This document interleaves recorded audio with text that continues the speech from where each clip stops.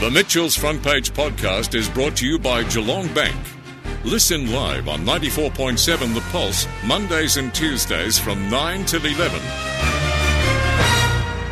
And to talk about cover letters, because I think a few people would be using this time, maybe that there's some hope on the horizon to think about after lockdown. Is what I've been doing what I want to keep doing? And some people are thinking about a career change. Some people want to get back into the job space. And part of that is putting together a great cover letter. So to talk about some tips to improve your cover letter and make sure it goes to the top of the pile, Kim Sealing-Smith from Ignite Global is on the line. Kim, good morning. Good to have you on the program once again. Thank you, Mitchell. Always a pleasure to speak with you. So talk to us about the cover letter. What role does that play in the overall application process? You know, I like to say that the cover letter is the most important document you will ever write that nobody will read. And that's a little bit of an exaggeration because people do read cover letters, but and they are very critically important, but in kind of some surprising ways. What I found, certainly when I was a recruiter prior to starting Ignite Global in 2009, I worked for 15 years as a recruiter.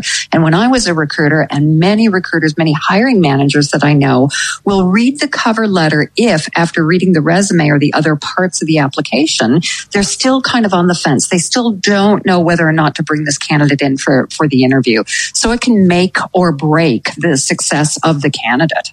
I see. So they go to perhaps the resume first and then they go to the cover letter. Typically. Now there are some exceptions to that rule, but in over 25 years that I've been doing this, the majority of people that I talked to operated the same way that I did, which we went to the resume, we looked for achievements, we looked for the story that the resume told, then we went to the cover letter if we were still on the fence. But the cover letter has actually become even more important with the advent of AI doing the screening. So what I've been talking about is a manual screening process, but many organizations are now using AI to look for keywords, and they treat cover letters in equal measure with resumes. So we need to make sure that you sprinkle keywords around the cover letter in the appropriate way so that AI technology can pick those up. So does that mean if you're writing a cover letter, you need to have a thesaurus to make sure that you're hitting all of those keywords?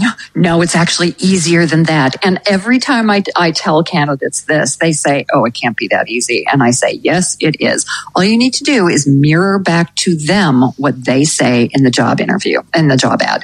So if they say that they're looking for somebody with a particular type of technology, you want to put in that you have that type of technology, and you can actually feel free to cut and paste their own words. They typically won't remember what they've written, and it works a treat, I promise. That's a very interesting idea. So mirror back what they've said, and hopefully the AI process will pick that up and maybe move you into the shortlist.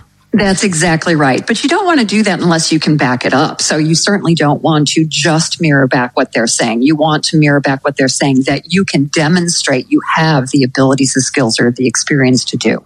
So should you be going through what the requirements of the job are, and then you say, what they've said, and then you perhaps include an example of what you've done? That's exactly right. That is exactly right. So one of the mistakes that people make on cover letters is they have a cover letter. They have a cover sheet. And that's the absolute wrong way to go about this. Every single cover letter needs to be customized for the role that you're applying for. And so you do need to look at the job ad. You also need to look at anything else that they may have put up on LinkedIn or on their website. And when you write the cover letter, demonstrate that you are a fit for that role and that company. So you want to pick up some of the wording that they use in the careers section of their website, maybe the About Us section.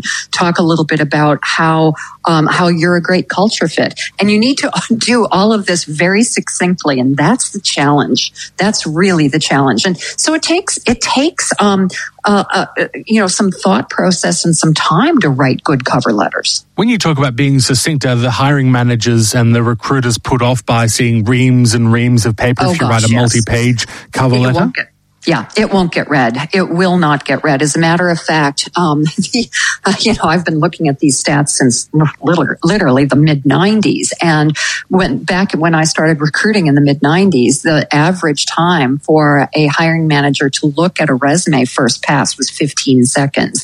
That's gone down to 4 to 15 seconds, the last stat that I read on that. And like I said, so much of this is done by AI now in larger organizations. So you need to make sure that it is inviting for the reader to read. You need to incorporate white space and dot points. Don't write, paragraphs. Just pull out some dot points demonstrating that you actually have those that experience, those abilities that they're looking for. And I love your comment earlier about providing examples. That's absolutely key. Now, you don't have to go through it in detail. You can refer to your resume. As you can see, while I was working for ABC Company, I achieved this, which demonstrates that I am able to, and then you mirror back what they say. Interesting. I was talking to someone that works in sort of an industry where you wouldn't really need to write things, for example, like plumbing or a tradesperson. And I said, the cover letter still just as important there. And apparently it is, even though, when you're doing that job, you don't really need to write things or write big, long letters if you're a plumber or a boilermaker or whatever. Yes, exactly. But you still do need to demonstrate that you're a fit for it. But I tell you where it's moving to. It's moving away from the, virtual paper. So the email-based or the online-based cover letter, it's moving away from text and into video. And this is something that all job candidates really need to start thinking about, is in addition to currently it's the written cover letter, but a 30-second video to accompany that cover letter. That's what's getting, we're living in a video-based society.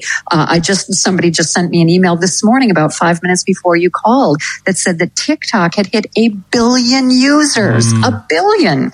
So we're in a video-based environment and we need to capitalize on that. Are there catchphrases to avoid in the cover letter? Like I've heard that apparently the term proven track record comes up a lot. Yes, exactly right.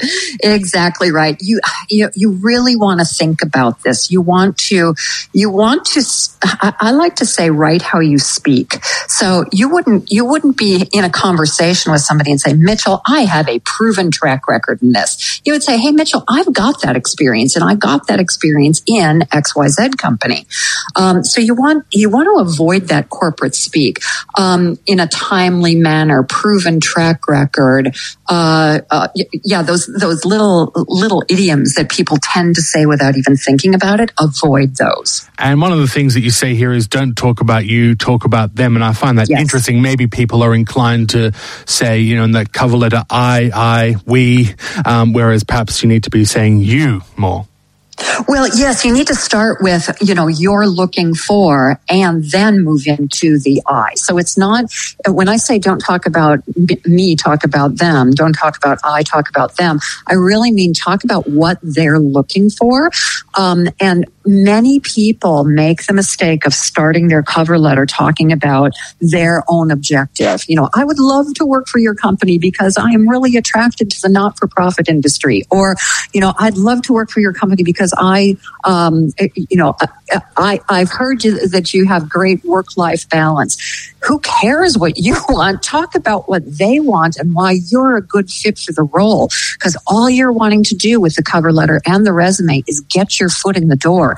Once you have your foot in the door, then you need to make sure that they are providing you what you want. But until that time, it's all about them and what they want and how you can fill that criteria.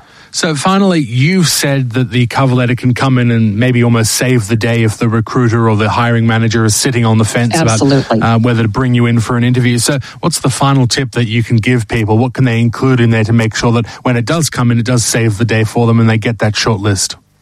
Oh, communication. That is probably the number one thing, communication and detail. So have your cover letter and your resume read by at least 3 people. And at least one of those people should not have any experience in your industry. So they're checking to make sure that what you're talking about is accessible to people who don't have that background, because you never know who's going to be doing that first screen. It may be somebody's assistant. It may be a brand new talent acquisition specialist who doesn't have that deep experience. So, the devil is in the detail. Make sure that your spelling is correct, your grammar is correct, your formatting is correct. Just, have people read it and give you feedback on it. Well, thanks so much for your time once again. Always really good to speak to you and very valuable tips. I appreciate it very much. Thanks, Mitchell. I appreciate you. Take care. Thank you. Kim Sealing-Smith there from Ignite Global. The Mitchell's Front Page podcast is brought to you by Geelong Bank. Listen live on 94.7 The Pulse, Mondays and Tuesdays from 9 till 11. Or search for Mitchell's Front Page on Facebook, Twitter, Instagram, or wherever you get your podcasts.